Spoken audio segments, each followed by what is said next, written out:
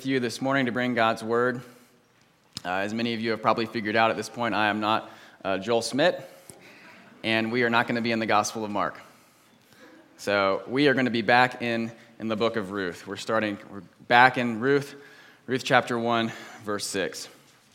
And as we come to this passage and I think of the circumstances of this week, I'm reminded of something that can happen sometimes when someone is getting ordained.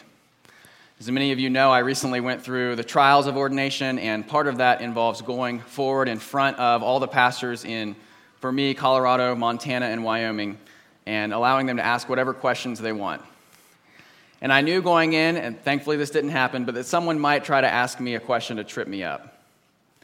And one of the most famous ones is this. When you get to the church history section, you'll have an older pastor get up and he'll raise his hand and he'll say, "Who was the head of the church in the 5th century?"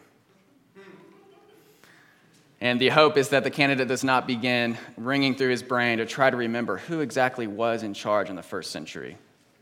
Because the answer in the 5th century is the same as the 21st. The head of the church is the Lord and Savior Jesus Christ. And so he is our shepherd, whether we have a senior pastor candidate or not. He's always leading and providing and guiding for his church. Last week we looked at Ruth chapter 1, and we asked a big question. Is God still the king when tragedy strikes? We could ask the question ourselves of this week, is God still the king when we thought that there wasn't mold in our church, but there was? And is God still the king when we thought that we had a new senior pastor and we don't? And the answer this week is the same as last week. Yes. God is still the king. He's still leading and guiding and providing for his people. And so we're right back in Ruth chapter 1. Remember that Ruth is a book about suffering. That God, as a wise and loving father, wants to tell us what it's like.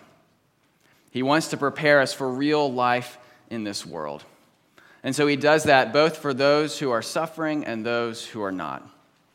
For those who are suffering, this book is a book, remember, about widows, which is many of us. And it's a book about those who live in a country where they weren't born, which is also many of us. And it's also a book for people who live in a world that is broken and bleeding from sin. And so that's all of us here this morning.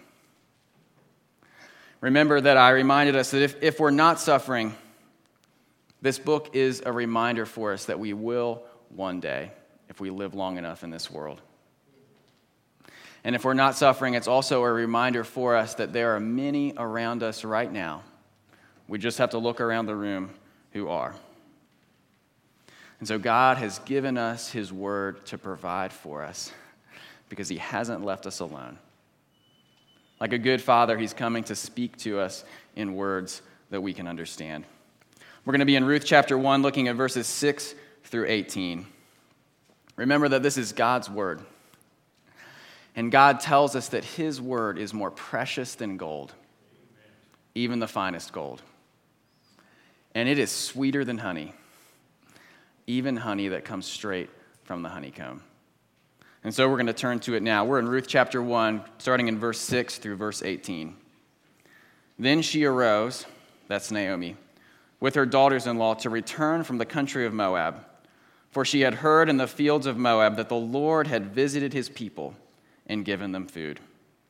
So she set out from the place where she was with her two daughters-in-law, and they went on the way to return to the land of Judah. But Naomi said to her two daughters-in-law, "Go, return each of you to her mother's house.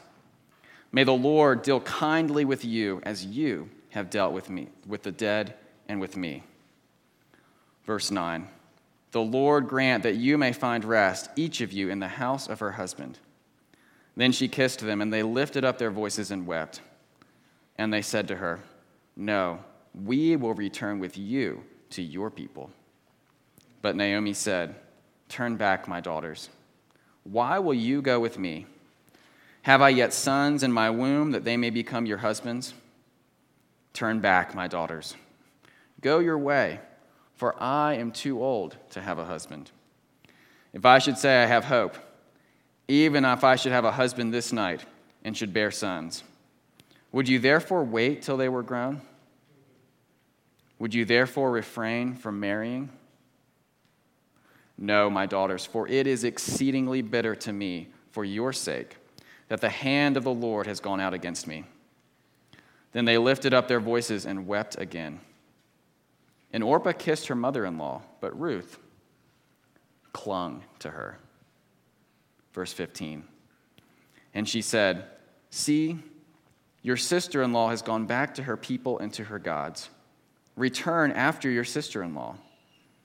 But Ruth said, "Do not urge me to leave you or to return from following you.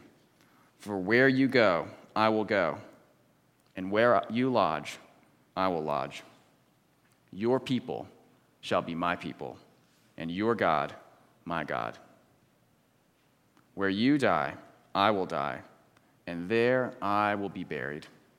May the Lord do so to me and more also, if anything but death parts me from you." And when Naomi saw that she was determined to go with her, she said no more.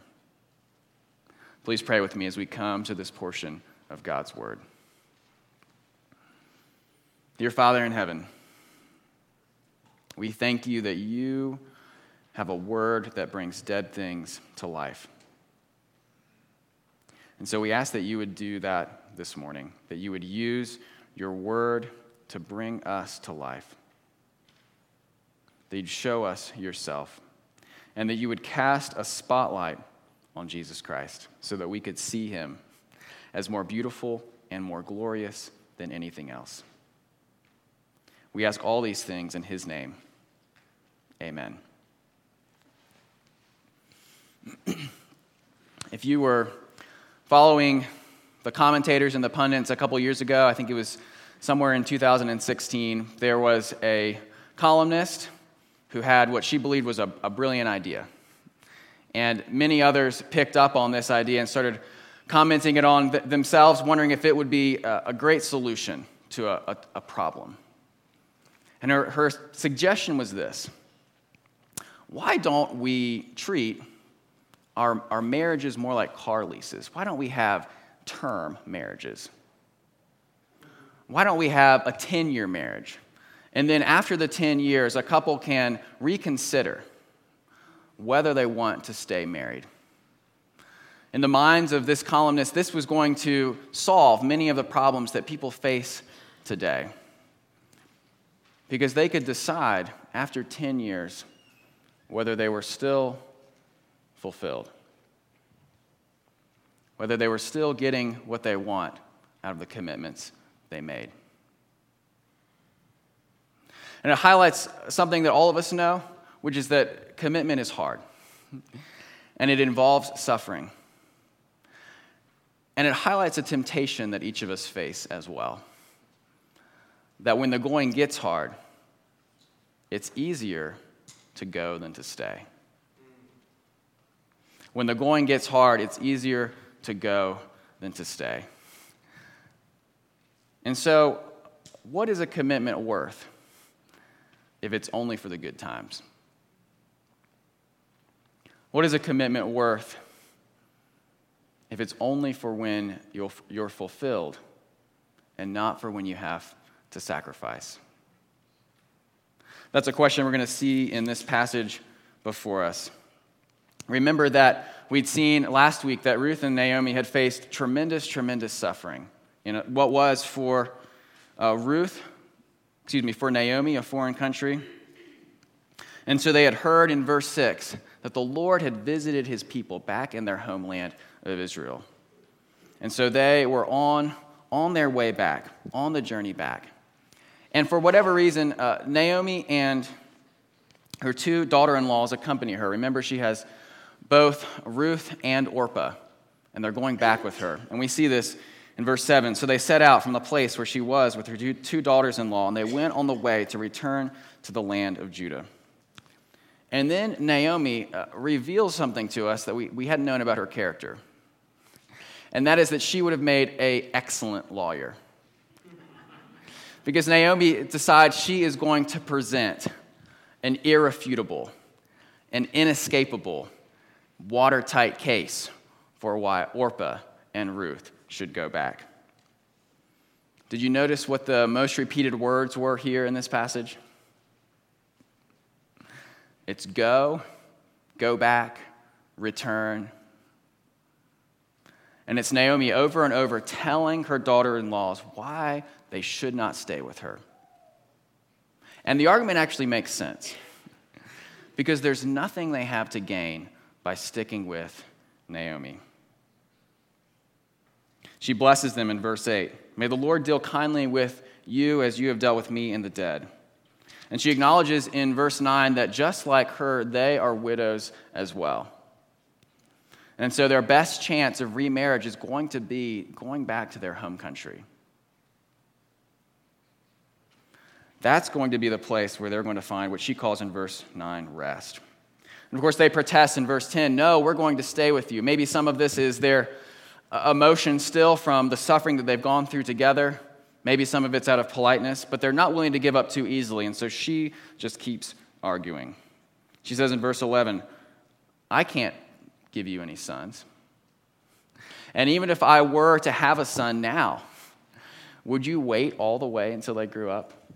Would you wait that long to be fulfilled? Would you wait that long to get what you need? No. And then in 13, she lays down the hammer. For it is exceedingly bitter to me for your sake that the hand of the Lord has gone out against me. In other words, if you stay with me, the Lord's curse that has fallen on me is going to fall on you as well.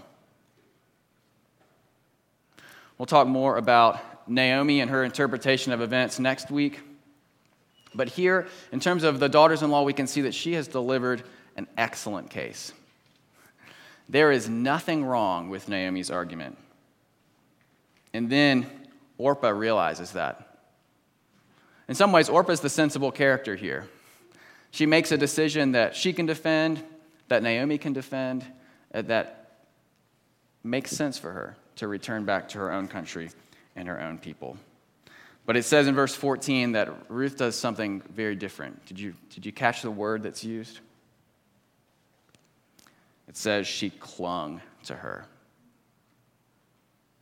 The word clung here is the same word that shows up in Genesis chapter 2, when the author of Genesis is telling us what should happen between a husband and a wife, if they cling to each other. And so it's not just telling us that Ruth is giving Naomi a hug, but it's telling us that no matter what, in spite of all the arguments, she is going to stick with her. She is going to stay with her mother-in-law no matter what. And she's going to stay with her not because of anything she, it seems, has to gain. It says, for where you will go, I will go, and where you lodge, I will lodge. Your people shall be my people, and your God, my God. Where you die, I will die, and there will I be buried. May the Lord do so to me, and more also, if anything else but death parts me from you. Now, in the ancient Near East, when you took an oath in the name not of someone else's God, but of your God. And so here, Ruth is saying, I am embracing not just you, but I am embracing the true God. Orpah can go back to the Baals and Chemosh, the false gods that were found in Moab. But I'm going to be with you, and I'm going to accept your God. Why does she do it? What does she know about the Lord? It's hidden a little bit, but it's all the way back in verse 8. Naomi said to her two daughters-in-law, go return each of you to her mother's house. May the Lord deal kindly with you, as you have dealt with the dead and with me. And we skip over it in our English translations because the word kindly here only begins to express what's going on here. This is the word in Hebrew that's called hesed. It's a description of the type of love that God has.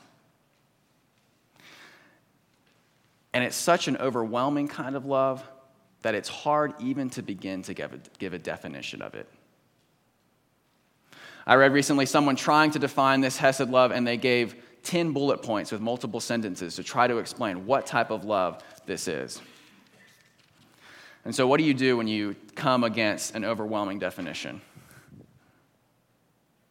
Well, if you're a teacher, you find something written for children. And so the best definition I can give you of hesed love comes from the academic volume known as the Jesus Storybook Bible. And it describes hesed love in this way. It is God's never stopping, never giving up, unbreaking, always and forever love. It is God's never stopping, never giving up, unbreaking, always and forever love. So let's read verse 8 again. But Naomi said to her 2 daughters-in-law, "Go, return each of you to her mother's house. May the Lord show you his never stopping, never giving up, unbreaking, always and forever love, as you have shown to the dead and to me." So why does Ruth here convert? Why does she claim this Lord as her Lord? Because she knows the kind of Lord he is. And she knows the kind of love that he has for his people. She knows that he has a never stopping, never giving up, unbreaking, always and forever love. But she doesn't just know that for herself. It's because of that she shows the exact same love, the very same love to Naomi.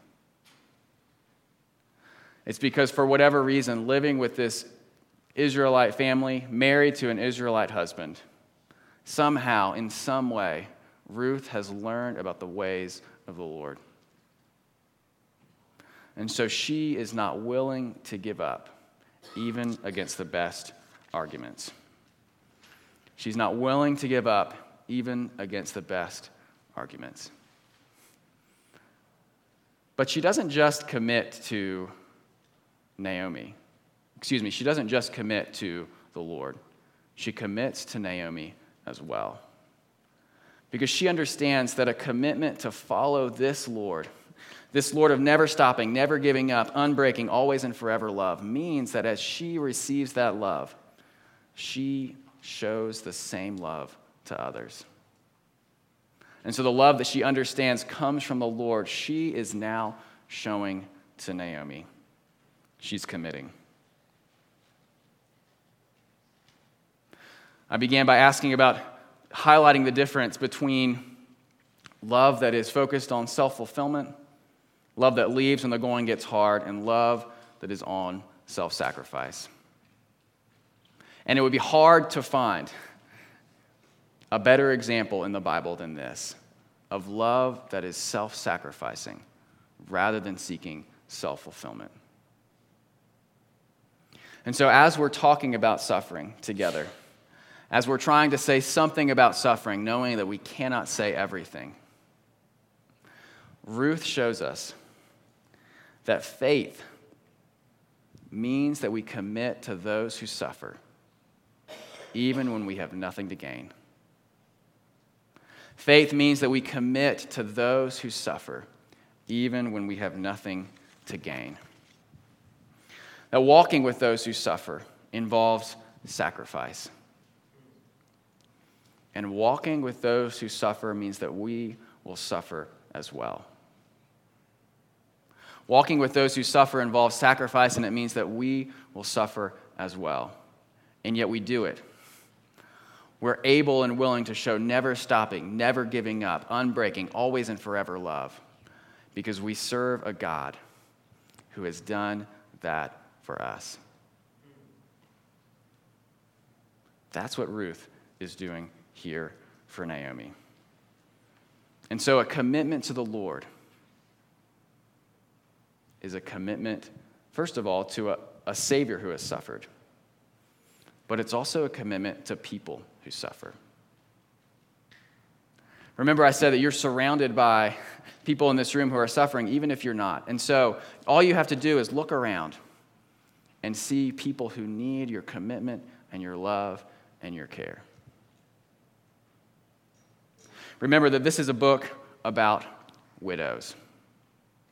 And part of God's hesed love throughout the Old Testament is his commitment to the widow, because they are the most vulnerable. And so there's many applications that we could draw from this passage. We could draw those that are general and those that are broad. The most specific would be, though, this very thing, the care for the widow that God cares so much about. The care for the widow that God cares so much about. We could extend it to anyone who is experiencing tremendous loss and those who have suffered. That God's family is for them not just a pie in the sky hope, but it's the kind of hope that has flesh and blood. I've been so encouraged by all of you. It's not a coincidence that this past week, as I was preparing to teach and try to understand this passage, that not once but twice, without even trying to, accidentally, I found out about several of you who week in, week out, day in, day out, have committed to caring for those in our church who are suffering, those in our church who are experiencing loss. And I found this out not necessarily because though those who suffer told me, not because those who are caring told me, because I heard about it from those who are suffering.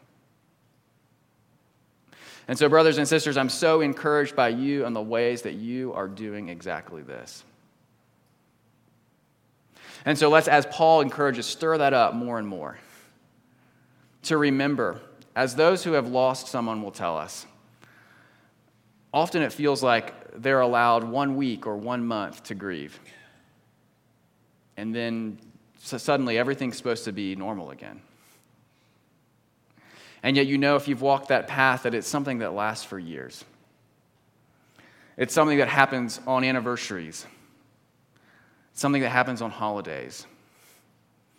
It's something that requires this kind of love for us to come alongside of each other, to show each other unbreaking, never stopping, never giving up kind of love. Now, don't hear what I'm not saying. I'm not saying we don't have boundaries. Ruth committed to one widow. She didn't commit to every widow. And in fact, Jesus makes the same point in Luke. He says that Elijah could have, in the Old Testament, remember, Elijah came and helped a widow. He could have gone to so many widows, but he chose one. So I'm not saying don't have boundaries. I'm not saying you're not a limited human being with limited resources. But I am saying, come alongside. Come alongside of each other. Let's come alongside of each other, not for a week, not for a month, but the rest of the time we're here together. I'll give you a few practical suggestions that folks have shared with me about things that are helpful.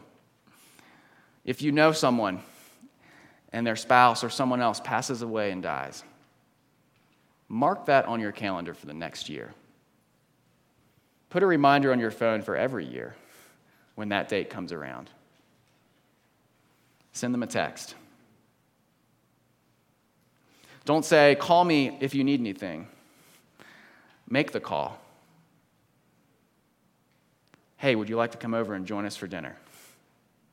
Hey, I'm going shopping. Can you come with me? I bet when you showed up this morning, you weren't hoping to hear about going shopping with someone. So you're here from the pulpit. That is part of the Christian life. Inviting people to go shopping with you and over to your house for dinner is part of the Christian life. And so as we're walking through as a congregation together, talking about what it is like to suffer, we're not just speaking to those who are suffering and have suffered, but to all of us. That we would become wise. Wise not just to prepare for the suffering that we face, and not just to prepare for the suffering that we will face, but to be wise, to know how to care and love for each other. It was Jim Franks who said this morning that the one another passages are especially important. And what he was talking about is the passages where Paul says, love one another as Christ has loved you. And so we see then that there's an answer to the self-fulfillment view of relationships. There's an answer to the 10-year marriage, the 10-year commitment. And it's the self-sacrificial view of relationships. There are all sorts of examples that I could give you. The one that stands out in my mind is about a man that I think many of you actually may have heard of. His name is Robertson McQuilkin.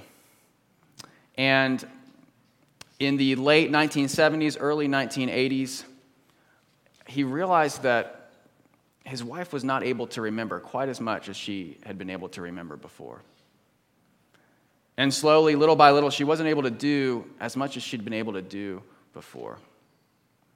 He was the president of a prominent and flourishing college and university. He had tremendous success before him in his past that he could point to, and tremendous success ahead of him. And he began to talk with the board of trustees about what it would look like for him to step down and care for his wife. In 1990, Christianity Today ran an article about his decision that year to step down, to begin becoming the full caretaker for his wife. And in 1996, they ran a follow-up article because there had been so much response to the sacrifices that he had made. He was featured on Family Life Today in a 4-part series, and then after his wife passed away in 2004, Christianity Today came back and did a final interview with him. Because this was a man who'd had friends all around him saying, "You don't need to do this. She won't know the difference. And you have a successful career still ahead of you. You're still in your 50s. You still have so much to do." And yet Robertson McQuilkin chose self-sacrifice over self-fulfillment. And in that, people again and again. He wrote a book, actually, if you want to learn more. I wish I could tell you more and more about him this morning if we had time. He wrote a book called A Promise Kept. If you're interested, and you can find all sorts of things about him on the internet. But in the final interview that Christianity Today did with him in 2004, they asked him this question: what did caring for your wife teach you about the Christian life? He said this: "I would love her, but she could not love me back. And that is a painful thing. As I was leaning over her one day, I thought, Lord, is that the way it is between you and me? You pouring out your love and care so consciously, and what do you get back? A brief salute in the morning, we connect, grumbling when I don't get what I want, when you don't do it the way I like. How sad. Sad for him." Do you hear what he said at the beginning? I would love her, but she couldn't love me back. And that is a painful thing. Brothers and sisters, it is in Romans chapter 5, verse 8, that Paul tells us that while we were still sinners, Christ died for us. When there was nothing that he could gain, when he could not be fulfilled, he chose for us an act not of self-fulfillment, but of self-sacrifice, so that he could show us never giving up, never stopping, unbreaking, always and forever love. And so, because Christ has suffered with and for us, we can join, commit to, and walk with those who have suffered. Please pray with me. Dear Father in heaven, we thank you that you are a suffering Savior, that you've suffered for us, and that you, even when we have nothing to give you, even when we're dead in our sins, you come to us with never stopping, never giving up, unbreaking, always and forever love. We ask that you would remind us of that this morning, that you'd pour your Spirit into our hearts to be able to do what we could not do without you. And that is to walk here, like Ruth, with Naomi, with those who suffer. That we would be able to show to others the same love that you have shown to us. We ask all these things in the name of your Son. Amen.